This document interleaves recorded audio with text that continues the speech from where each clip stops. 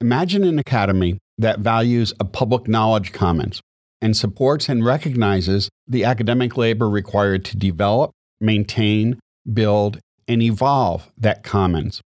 Imagine your students actively contributing to that commons.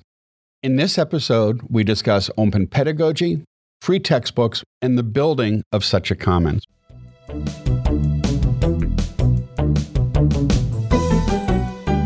Thanks for joining us for Tea for Teaching, an informal discussion of innovative and effective practices in teaching and learning.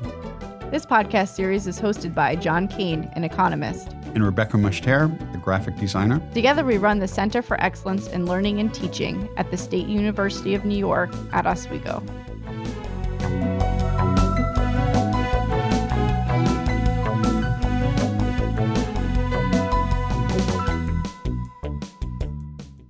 Our guest today is Robin DeRosa. That's me. Professor of Interdisciplinary Studies and Director of the Interdisciplinary Studies program at Plymouth State University. Robin is an editor of Hybrid Pedagogy and is a co-founder of the Open Pedagogy Notebook. She has also published on a wide variety of topics, including the Salem witch trials. Welcome, Robin. Thank you. Today our teas are... Oh, I thought we were talking about teasing people for a second, and I was like, I don't have a tease. How would I tease? Right. No, I actually have 2 cups of tea in front of me, which is how I like it. One is a ginger tea, and one is a sunny orange, because I have to stay away from the caffeine at a certain hour of the day. So I'm all herbal. Sounds like a nice combination. I know. I'm just taking one and then the other is perfect. And I have a Tea Forte blackcurrant tea. I have a jasmine Earl Grey that wasn't there before, so I gave it a try. It's been there for a year. Well, it's been hiding under the big pile of tea that we have. In exactly the same tray. No. I just refilled it today. Oh, you know what? It was the box sitting on top that you didn't take back after you refilled the tray. Okay. That's where I got it from. But your listeners are probably like, how could you not see a box? But if they saw this table, my jaw was on the ground. It is really quite an impressive tea table that you've assembled here. You should be very proud. We don't mess around. You do not mess around. I would use even other words, but I know this is public. But this is some serious hardcore tea happening here. Yeah. We invited you here to talk about your work with open pedagogy.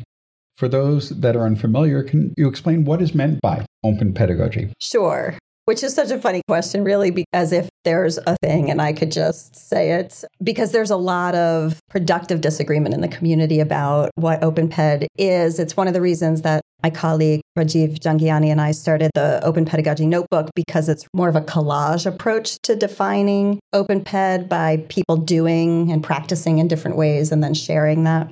But if I had to boil it down, I would say it's really about access, both to knowledge and to knowledge creation. So the idea that we remove barriers to sharing resources and helping people access conversations and find pathways into education. But then we also try to find ways to amplify student voices to make them contributors to the knowledge commons and not just consumers. And I think it's pretty salient right now as students are really, in some ways, maybe being pushed into these kind of training and competency models that are really about kind of downloading information. And instead, Open Ped suggests that we really want students to interact with knowledge and shape the world that they're going to graduate into, not just train for it. So they're more actively engaged in the academic conversation. That's the idea, right? In some ways, there's a lot of kinship, I think, with connected learning and with the idea of involving students in their academic and professional networks right from the beginning. Because even as people who are new to a particular field, they have so much to offer. And as an interdisciplinarian, we talk about that all the time, that the outsider's perspective is beneficial. It's part of the reason you assemble an interdisciplinary team to tackle a problem. And newcomers to a field ask sometimes questions that really can illuminate the challenges that a field is facing in new ways. So I have found that even the most beginning introductory students in a particular area have something to contribute both to the field itself and also in terms of helping their peers. In terms of, for example, making educational materials, students are really well positioned to make great educational materials because they understand better than anybody what's hard to understand about a certain area. they're not subject to the curse of knowledge. The curse of knowledge. I have that curse, John. We all do to some extent. But it is true. Like especially when I was teaching early American Lit and you just finish your PhD and you start teaching and then you teach something for 15 years. And no matter how gifted of a teacher you are, sometimes you're like, I don't understand how they don't understand this. Like, what is hard about this? And of course, they really understand what's hard about it. So when we did student projects where students were working on a textbook that we were crafting together, they really made some great materials for each other that I think were far better than some of the lectures I would have prepared or had prepared over the years. So tell us a little bit about how you got involved in that first project you had. I was at, one of those faculty development events that you guys might be aware of. And they had brought in, a keynote speaker. And I don't want to say I wasn't prepared to be impressed, but it was a technology-oriented conference. And I was definitely one of those curmudgeons that was highly skeptical about how useful, or actually more skeptical about the ways technology was being deployed. So I was prepared to be mad. That was how I came in the room. And I actually still think that's generally my positionality with technology is like, I'm pretty prepared to be skeptical at all times. But the keynote speaker happened to be Cable Green from Creative Commons. And I had this really just pivotal aha moment when he was talking about the Creative Commons licenses, where I realized that my students were paying $90 every semester, each student, for access to public domain early American literature. And my heart just sort of fell on the floor. I was like, why are we paying commercial publishers when all of this stuff is out of copyright? So some students and I spent that summer before the next fall's class rebuilding the Heath Anthology of American Literature out of public domain texts that we found online. And we did not build a hearty replacement for the Heath, but we built a sufficient replacement. And when we got into the class, the students were super psyched that I had saved them $90, which is totally real money to my students and makes a big difference. They were grateful, but they did not like the book because it had nothing except public domain literature. So there were no introductions, no maps, no footnotes, no glossaries, no, don't worry, I know this doesn't make sense to you, but let me walk you through it kind of ancillary scaffolds. So, of course, it seems obvious now, but at the time we thought we were rock star smart when we figured out like, hey, the students can make this stuff for the book. And so the students worked ahead. Different pods of students would work ahead a week or two and build wraparound materials for that chapter. And we got there, the rest of the students would use it. And of course, it just ended up being 500 times better than the Heath Anthology of American Literature, partially because they were excited that their classmates were reading their work instead of putting it in Moodle or Canvas or Blackboard, where things go to die. So they got excited about doing what David Wiley and others have called these non-disposable assignments. And then they started getting creative. They started making little videos. We dropped those in, 2-minute intro to the Haitian Revolution or whatever. I put a little app in the sidebar called Hypothesis, where students can annotate. And so they liked that. And then at the end of the semester, people were like, the best part of this class was the textbook, which they made. They made, and they never said about the Heath Anthology. So that transformed my pedagogy, partially because I was excited about making all sorts of access-oriented changes in our program. We opened a food pantry at the same time as we did this. So we were thinking about lots of things in terms of accessibility of resources for students. But in terms of thinking about not dumping my students' work down this digital toilet every semester, it gave me stomach cramps when I first thought about what I had been doing. Every time I taught the course, it was the same course. The students' contributions weren't transforming anything. It was no wonder that some of it felt dry to them. There was a lot of hoop jumping. And I still think I was a good teacher. That wasn't like I was bad, but this idea of really empowering students to really, truly engage with the fields and the materials and shaping how the course runs has really changed everything for me. There's something that you're talking about, the idea of building the textbook together, but then the course material is sort of the same from semester to semester, and the materials are created by the students. So how does that continue to transform semester to semester so it doesn't feel like it's a one-off project, that it continues to evolve and it continues to be of value, and that students continue to learn new things? That's such a great question. And I get it a lot because people, I think in some ways mistakenly assume that that first build was the exciting build. But totally that first build was the annoying build, right? Because we had to do a lot of legwork tracking down these texts. We had to do a lot of copyright discovery, like can we use this version of Thomas Jefferson or not? And it wasn't all that exciting. And that's still ongoing. So Rebus Community, who's working on that textbook now, they took our version and they're building it out. They're still doing that kind of discovery and that initial work. And to be frank, that will never end. Even with early American literature, you're constantly discovering, changing excerpts, building things out.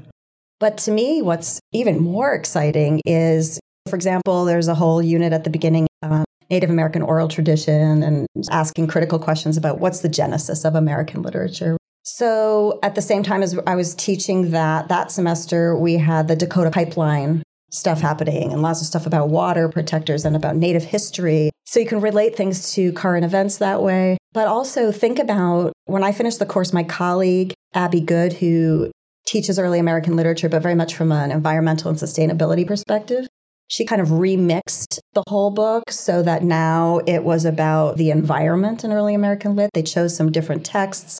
They reframed the introductions. Her book, in my opinion, is quite a bit more coherent than ours was, which was more of just a collage of things. So there's all sorts of opportunities for how you shape and reshape. And of course, what students are learning there, which is really the point of those survey classes in English, is that there is no American literature. There is only the canon that you intentionally assemble. And there's a lot of politics and a lot of editorial choices. And each semester, it could look different. And that's an important lesson because the Heath Anthology was not a neutral, objective collection either. And I think that's been a helpful way for them to encounter the building of canon. I think it's really easy for people to imagine how this works in the humanities. Can you provide some examples or ways of thinking about being open in the same way in STEM or in business or other disciplines that might not latch on quite as quickly? Yeah. And my colleague at Keene State, which is one of our sister institutions, Karen Cangelosi, published a wonderful article recently called "You Can't Do That in a STEM Class," which is basically the answer to your questions. We should just stop answering the question. You should go read that article now. But really, the open science movement is a huge movement, in some ways dwarfs open education. And I think climate change is a really good example of this, but also just open access publishing. The idea that in order to have scientific breakthroughs, we need to have the public sharing of scientific knowledge and collaboration in science. And so bringing our students into that early, as opposed to saying, here, when you're a student, you'll be confined to this one class and stuck in this one book. But then when you become a scientist, we assume you'll just understand how to become part of this larger, more public scientific community. That makes really little sense. So what you'll see in classes by people who work this way in STEM, and Karen's a good example, is that their students are working on issues that are of critical importance, and they're putting their research and ideas into the commons and asking mentor scientists to engage with them. So we understand that our students are not always going to be doing top-level research. The next breakthrough in diabetes research is not necessarily going to come from a sophomore, although occasionally you hear those stories, right? But really what they're going to do is they're going to ask for guidance. They're going to ask for help. They're going to amplify other scientists' work and translate them for their communities so that a new generation of scientists can get access to the issues. And that's how we're going to assure that our scientists are working for what I might call the public good. So we're seeing lots of people using blogs for this purpose instead of just doing their labs in a vacuum or whatever, sharing some of that work and creating sites together or working in experiential ways through internships. This is why I sometimes bristle about OER being kind of like a cheap or free textbook movement. It's really very much about a public knowledge commons and how we bring students authentically into that. So when my students are out in the field, and I teach interdisciplinary studies now, so my students are pretty much not in the humanities, to be honest.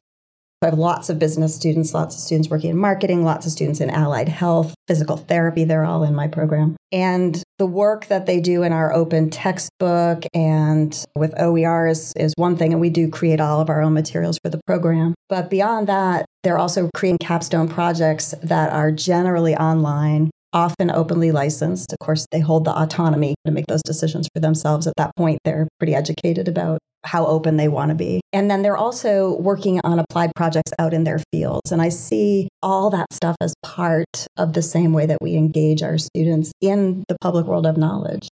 And science is often taught, or at least it's perceived by students, as this body of knowledge they have to memorize rather than this ongoing dialogue and a series of active research projects. And when they are more engaged in the process of making those connections, it's likely they'll learn it better. And they're likely to become much more interested in the subject, because one of the main problems in the STEM fields is that students give up early on. But if they can see the relevance, I would think they'd be much more likely to continue onward.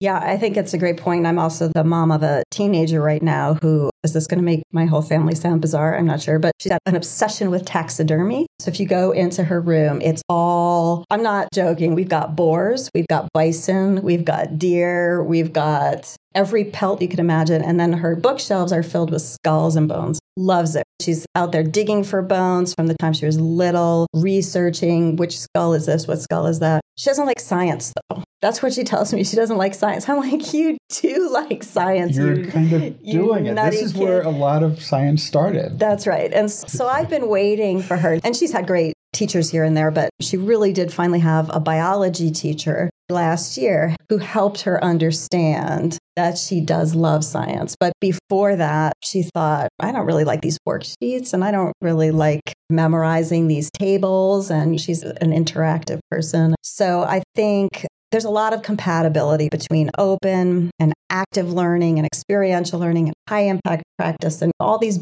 buzzwords. People call me an advocate for open, which I am. But really, I'm an advocate for learners, like paying attention to the kinds of things they are constantly telling us that they need in order to be successful.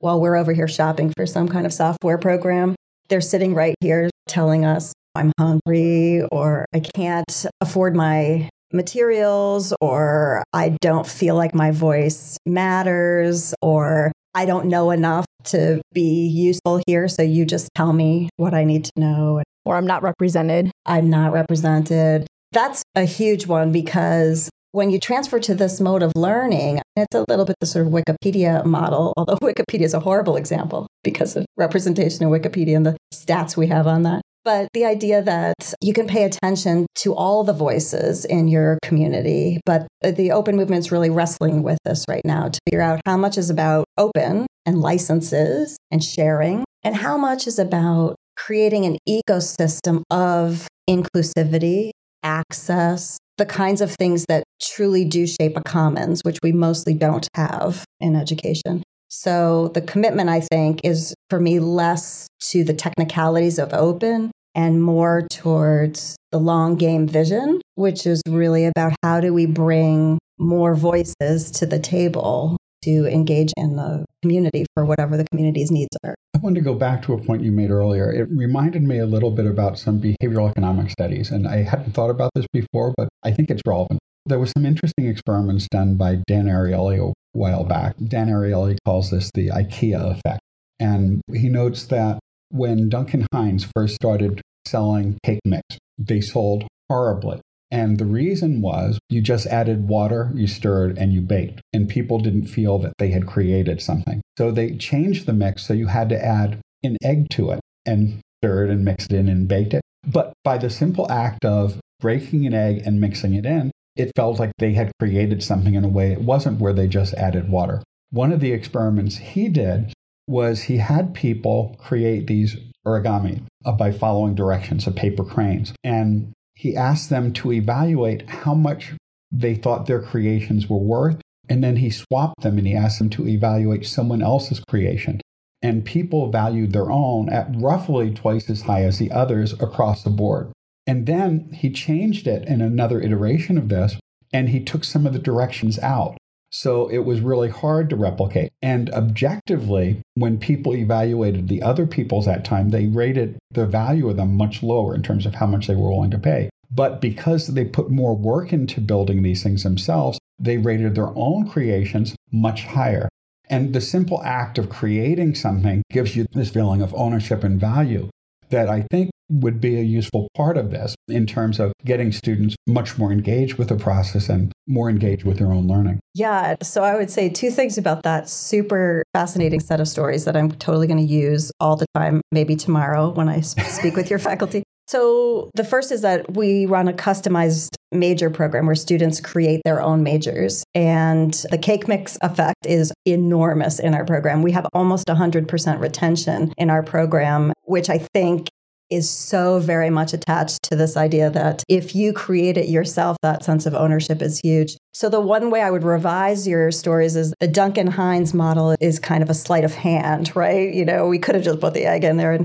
And so that's the part that I'm always wrestling with, is this no hoops and mean it. So it's actually kind of a big leap, because in education, we've known for a long time that we want to build student ownership, but we do a lot of tricks to kind of say, doesn't this look like ownership? So how do we authentically do that instead of just sort of fake removing the egg? And that's where I think you see a lot of institutions push back. They are happy to make their students feel empowered, but they are not happy to empower their students. That's scary. Yeah, it's very scary. And we talk about student-centered learning. When I started doing student-centered learning, I was like, chumps, you are not doing no student-centered learning. Because once you center your students, the whole course changes, falls apart a little bit. It's also the magic of tenure.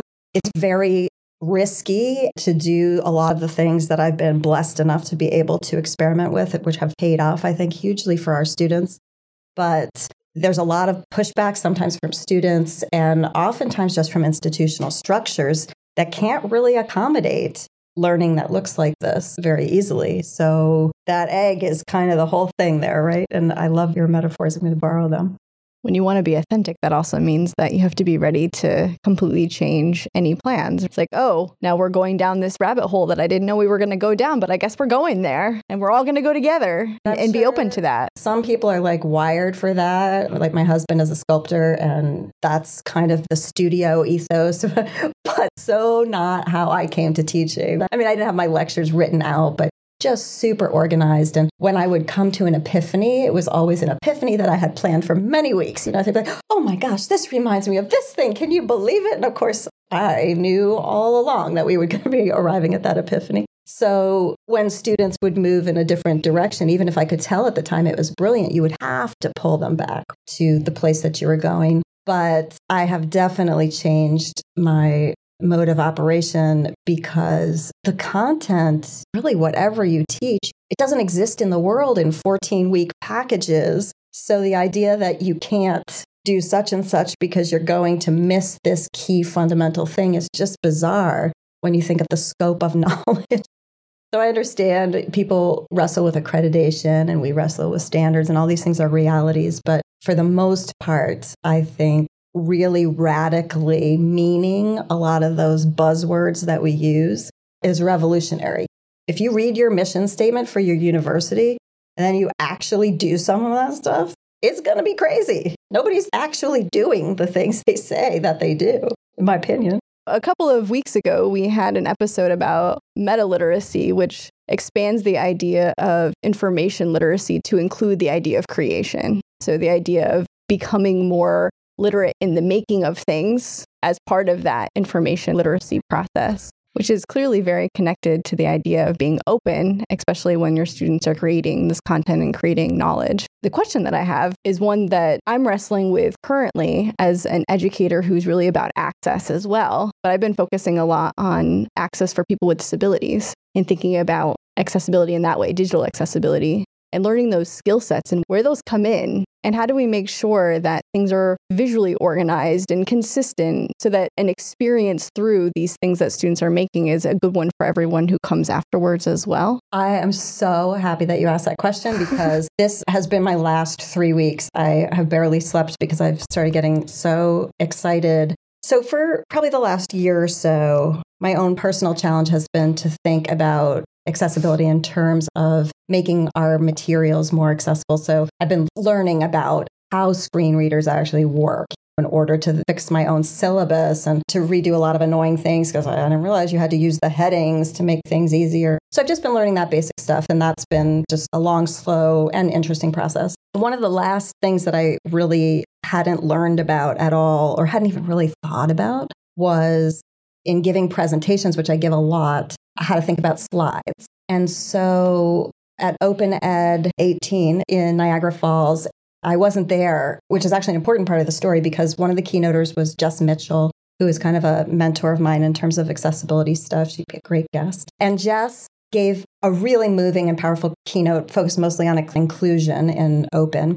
And she is very much an accessibility advocate. And what was amazing to me as someone who was not there and didn't see a recording was when I looked at her slides afterwards, I was able to experience really the whole keynote because they were designed to be accessible to folks who were in the room. Text was organized in certain ways and things were very clear. And I came away really grateful for how she had set up these slides, which was interesting because they were really different than the kinds of slides I make. I had always prided myself on like, Robin makes some fancy slides. They're like just pretty and like visual impact and bold images. But because they were, I think, graphically designed in a lovely way, I mistakenly thought that that meant that they were actually accessible because they were clear in certain kinds of ways, but they weren't. They weren't set up well. So what happened was when I learned and saw in action some of the techniques that she was using, I started to look at this keynote that I was giving the other day.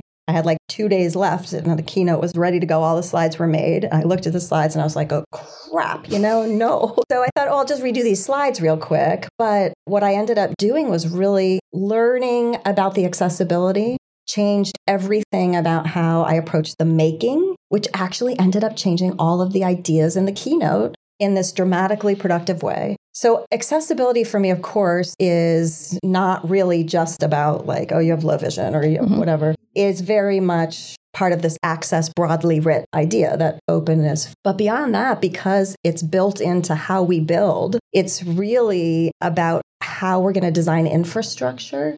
And that is actually my passion right now. It's less about making these materials. Okay, so great. Here's an accessible material. Great. They should be. But beyond that, it's about, let's just design an ecosystem now with access at the heart. So in terms of accessibility, none of that sort of retrofitting one by one, whatever. But also just what would happen with everything if access for the broadest array of learners was key. I was recently in Providence, Rhode Island at College Unbound, which is just a very cool program for adult learners completing college. They have to have at least 9 credits start, but many of them have many more. And they're mostly students of color, mostly poor students, and mostly I'd say they seem like over 30 in age. And they start their seminars with a hot meal. And then after the hot meal, they go into their different cohorted seminar rooms, and tons of the students have their kids with them. And the kids are just a normal part of the learning environment there. And the whole place is designed around what kinds of access people needed, what times of day and what services in order to come here to learn. And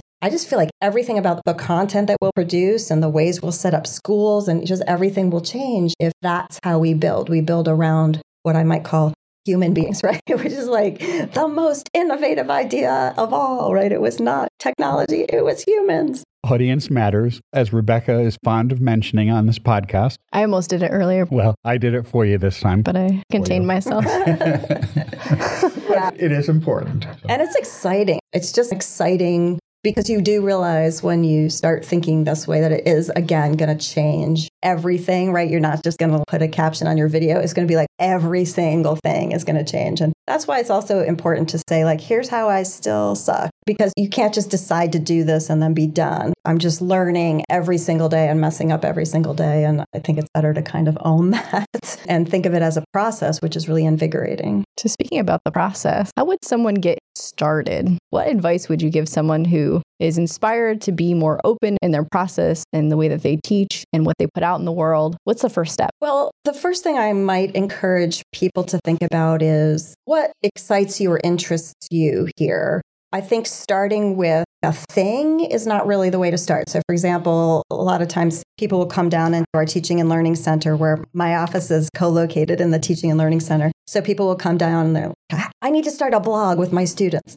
Oh, okay. We can help you with that. Why do you want to do a blog? I don't know. Everybody's blogging. We got a blog. You really don't have to blog. You could blog, we can help you. But I think having a sense of the goal, do you want to connect your students out to their communities? Do you feel like that would be valuable for your students?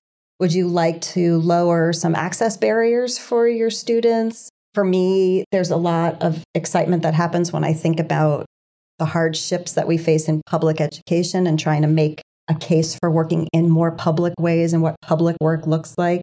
So I tried to start with what might excite faculty.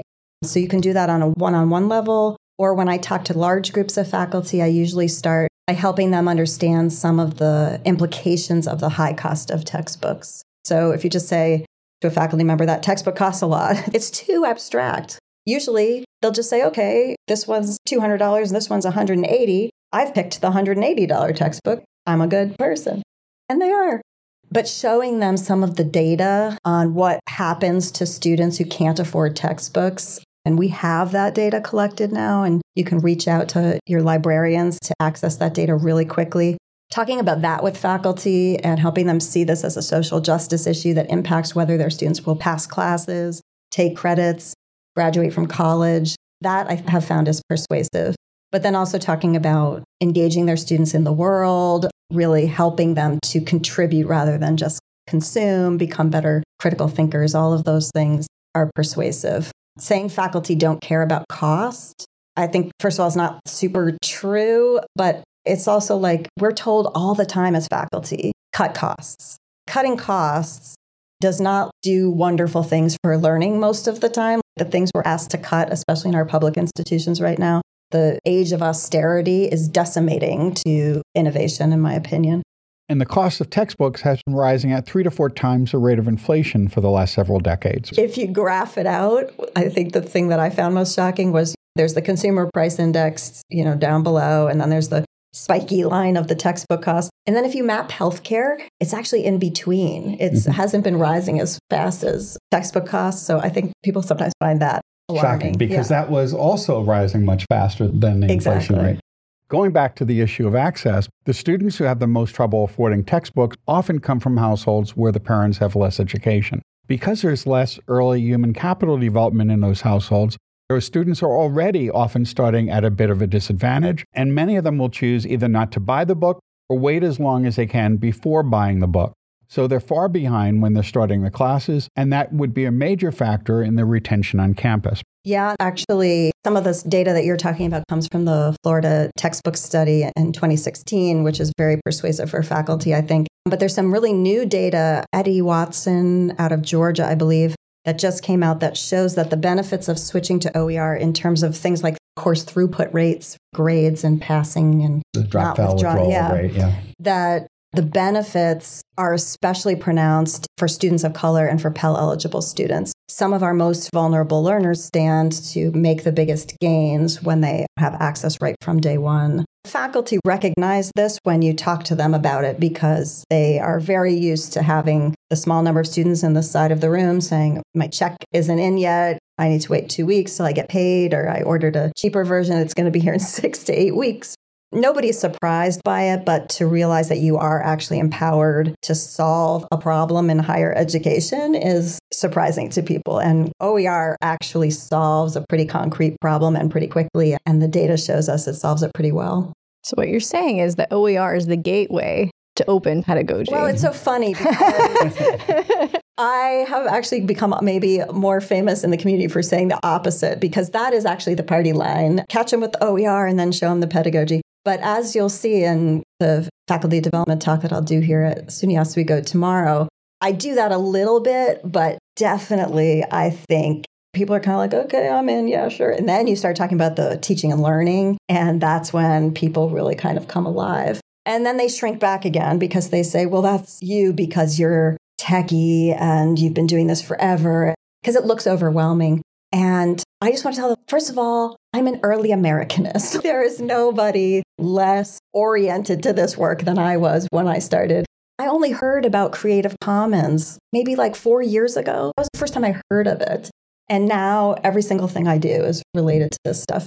The learning curve is overwhelming at the very, very beginning. But the tools that you use and the ability to make these kinds of changes, especially if you do them incrementally, is really within anybody's ability. And people should trust me when I say that, because my husband is a sculptor. He's a studio sculptor, teaches welding and that kind of stuff. And he's doing all of this now. So he does OER, but he's also doing lots of connected learning, and his students have their own domains. And he is somebody who, for the most part, does not really even enjoy email. So anybody can engage. And I think we need good librarians and good instructional designers. And we need to keep funding teaching and learning centers, because paying big money to fancy software programs and outside contractors, these are sort of Hail Mary passes to save education. But in my opinion, teaching and learning and instruction shows real benefit, but we don't invest in it. And we therefore can't expect to get the full rewards that we could get if we were really focused on working with our faculty. And a lot of the really powerful tools used in these courses are free, like Hypothesis, as you mentioned before.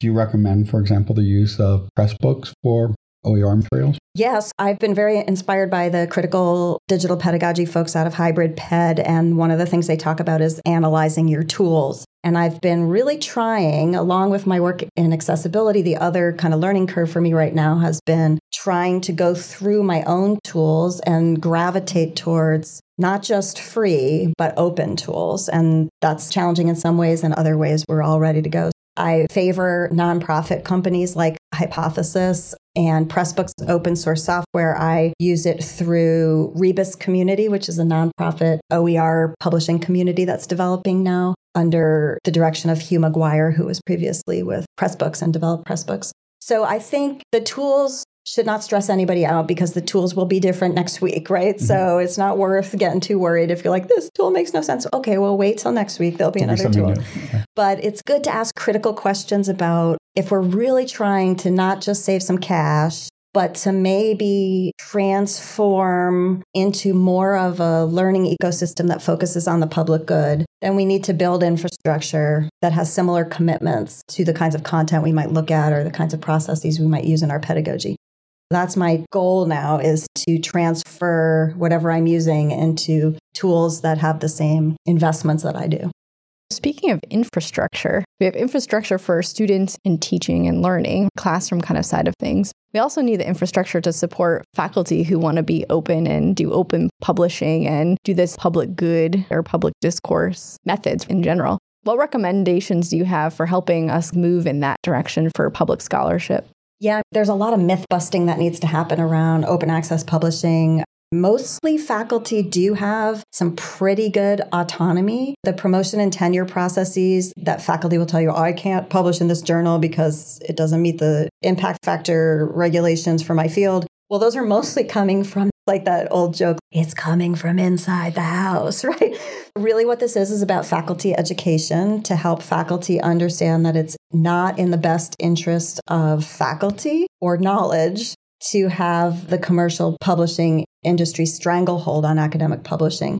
Of course, faculty are concerned that there are quality issues. They think open access publishing sometimes is like, I self-publish this on Amazon or whatever. Helping them understand that there are definitely low-quality, predatory open access presses, just like there are low-quality, predatory commercial presses. And helping people understand that what you're really talking about is not whether it's open or closed, but what's the peer review and what are you looking for in peer review. I think we're seeing lots of institutions move towards open access policies that give faculty lots of autonomy in how they control their materials. But we need to do a better job educating ourselves about what's wrong and broken in academic publishing right now. SUNY has just introduced an open access policy for the whole SUNY system very recently. And at least at our institution, the upper administration, including the president, the provost, and the deans, have generally been very supportive. But it doesn't always make it down to the departmental chairs and personnel committees. And that's a barrier that, as you said, we're imposing on ourselves. And it's tough to get through, especially if you're a junior faculty member coming up for tenure. That's right. And usually I tell administrators that I work with, it's great that you're supportive. Please don't tell anyone, because we don't want these to be top-down initiatives. They have to grow from the faculty. And I don't mean that again in the kind of Duncan Hines egg sense, like a fake way. It's important that faculty steward the new era of academic publishing. That matters. That should not come from administration. It should not come from state legislators. State legislators are only too excited, really, to say everyone must use OER. I went to our board of trustees and they were really happy to give us money for open. And they said, we're going to pass a resolution that everybody needs to consider an open text. I said, thank you. I don't want your resolution. I'm very grateful because it really is important that we do the education at the source, which really is, for the most part, with faculty and actually with students, I think is where it matters. And we'll grow it that way. The reason I have hope is that I've never talked with anyone for any length of time and had them say at the end, well, that's horrible and stupid. There's lots of nitty-gritty problems to iron out, and the open access community does not yet know exactly what the best path is for funding open access presses, all sorts of issues. But it's very hard to find someone to say to you, what you're saying is horrible. I think that we will see huge transformation in both OER and open access publishing in the next 5 to 10 years, but we need to grow it with our people. And some of the STEM fields have led the way there. The National Institute of Health and all their grants require NASA, that things be publicly available and in public access. Yeah, and of course, those publishing models are a little bit different because there's so much grant funding in science, then the public has a right. And that might be a little bit different than, say, a monograph by a historian. When we talk about open, we always want to talk contextually, I think, and specifically about what makes sense for, I think, two groups, the public and the knowledge, thinking about both knowledge and users for every different example. Where do you see open pedagogy as going in the future? It's a relatively recent area, and you've been very actively involved in this. But where do you see things going in terms of new and interesting directions? I cannot answer that question because it boggles my mind, the question you've asked, and I don't think I can answer it, and it wouldn't help me to go away and think about it. I think what I could answer is where I hope things are going. I feel very strongly that there needs to be a robust connection between open education and public education. And I feel like we are in a very dark time where our public education channels are being insidiously co-opted for private profit. Even in some of our public institutions, you're seeing the language of public just dissolve. So we're seeing college presidents saying, yeah, that's over. That era's over. We're not going to get any more public dollars. It's dried up. We need to get corporate money. We need to do partnerships. We're going to fund ourselves in these new private ways. I think this is our chance to intercede in what I see as a very downward trend. And I think open education has some really incredible possibilities for helping us articulate what public practice looks like. If we can articulate what public practice looks like, the fact of the matter is, and I do not think this is an argument, I think it's a fact. I really think it's true that it is in the public's benefit for the public to fund the kinds of public work that we're talking about here for both students and researchers. If we could help explain why by being a little more coherent for ourselves with what it means to work in and at public education and research, I think we'd have a better chance at making that case for the public. So that's where I'm hoping to take all of this to say really what we're talking about here is a resurgence for public education at the K-12 level, resistance to the charter takeover, and higher ed to say it's time to reclaim a public mission for our public universities and fund them appropriately and realize that innovation comes from people and not from private gated. Right now, the idea is that all things innovative thrive in the market. And I think that's because we've been intentionally starving and strangling our publics. Wow, that was like really radical. That was good. Yeah. And it's an important message. I think it's coherent and I think it's persuasive. I feel people come alive when I talk about it, but we need also some national leadership on this, both from inside education and inside government. And I don't just mean nationally, the United States is in a squalid mess right now, which it is, but just even in the Obama years and whatever, like, who are our champions for public? Where is that coming from? I'd like to see more mentors, and I'd like to see our college presidents use this kind of language. If you'd like to hire me to be your college president, call me. Maybe that's a what's next. So we usually end these podcasts with the question, what are you doing next? tomorrow I will be here at SUNY Oswego. The question of next is a really hard one. My own personal life has been changed so radically by this work. I really thought, I've been at Plymouth State for, 20-something years. I never saw myself leaving the English department. I never saw myself having a whole, in some ways, second career. I used to be asked to be department chair because it was your turn, not because I was anything special. And I would go under the table. You can't make me do it. And I declined everything. I really think, though, people with a grassroots passion for doing this work need support at higher levels in higher education. In terms of me personally, I've started thinking about trying to step into some of those roles. And I can't say I feel sort of super personally excited about some of the aspects of that work. But I know that even though I see this as a grassroots movement, and I do use that word, it's really hard to change institutions. And in order to do it, we're going to need to get people at every level to care about these kinds of things. And so I'm inspired by people like Tressie McMillan Cotton and Sarah Goldrick Rabb and their faculty, but they step out to set a national example. And I'd like to maybe think about trying to move this stuff a little bit more institutionally as opposed to just inside of programs or with particular faculty development events. I'd like to see some institutions really step out and lead. SUNY's doing a great job. You guys have about 48 of your 64 institutions, I think, actively engaged, and you are careening towards some system-wide impact, partnerships with CUNY, statewide conversations. This is where I think things really get exciting to me. The community college and SUNY have really been leading, and they've been very active in doing this. The four-year colleges have been moving, but not quite as quickly, and the university centers have a bit more inertia. So SUNY has been making some really great efforts in providing incentives and doing a lot of encouragement. And the workshops they've been funding have helped to try to get more grassroots movement. But it's not as quick as many of us would like. But it's much faster than it was a few years ago. Incremental change is still change? It is. It absolutely is. Someone was telling me, is this an economics thing about the parable of the ant? That ants are going up a hill. Okay, somebody on Twitter, you just sent me this. I'm losing my brain now. But anyway, an ant is going up a hill, and because of the position of the ant's eyes, they can't assess the whole hill. All they do is at every point, they can assess, I want to get to the top of the hill, and all they can assess is, okay, this is the next step that I take.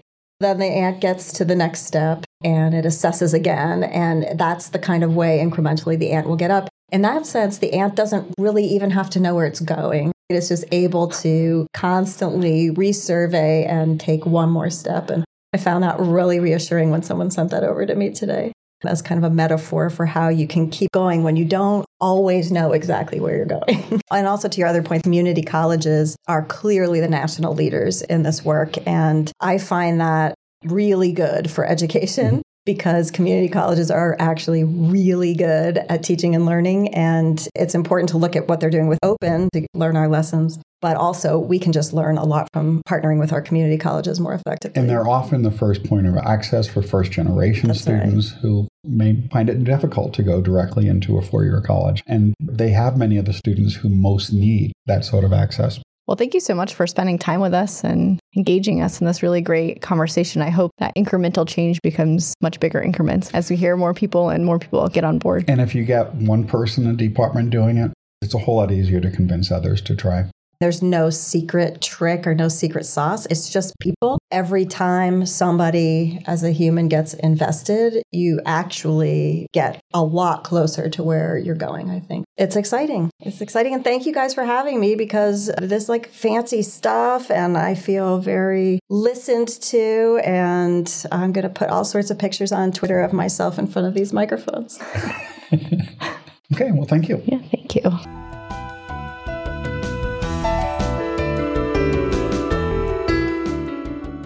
If you've enjoyed this podcast, please subscribe and leave a review on iTunes or your favorite podcast service. To continue the conversation, join us on our T for Teaching Facebook page. You can find show notes, transcripts, and other materials on tforteaching.com. Music by Michael Gary Brewer. Editing assistance provided by Kim Fisher, Brittany Jones, Gabriella Perez, Joseph Santorelli Hansen, and Dante Perez.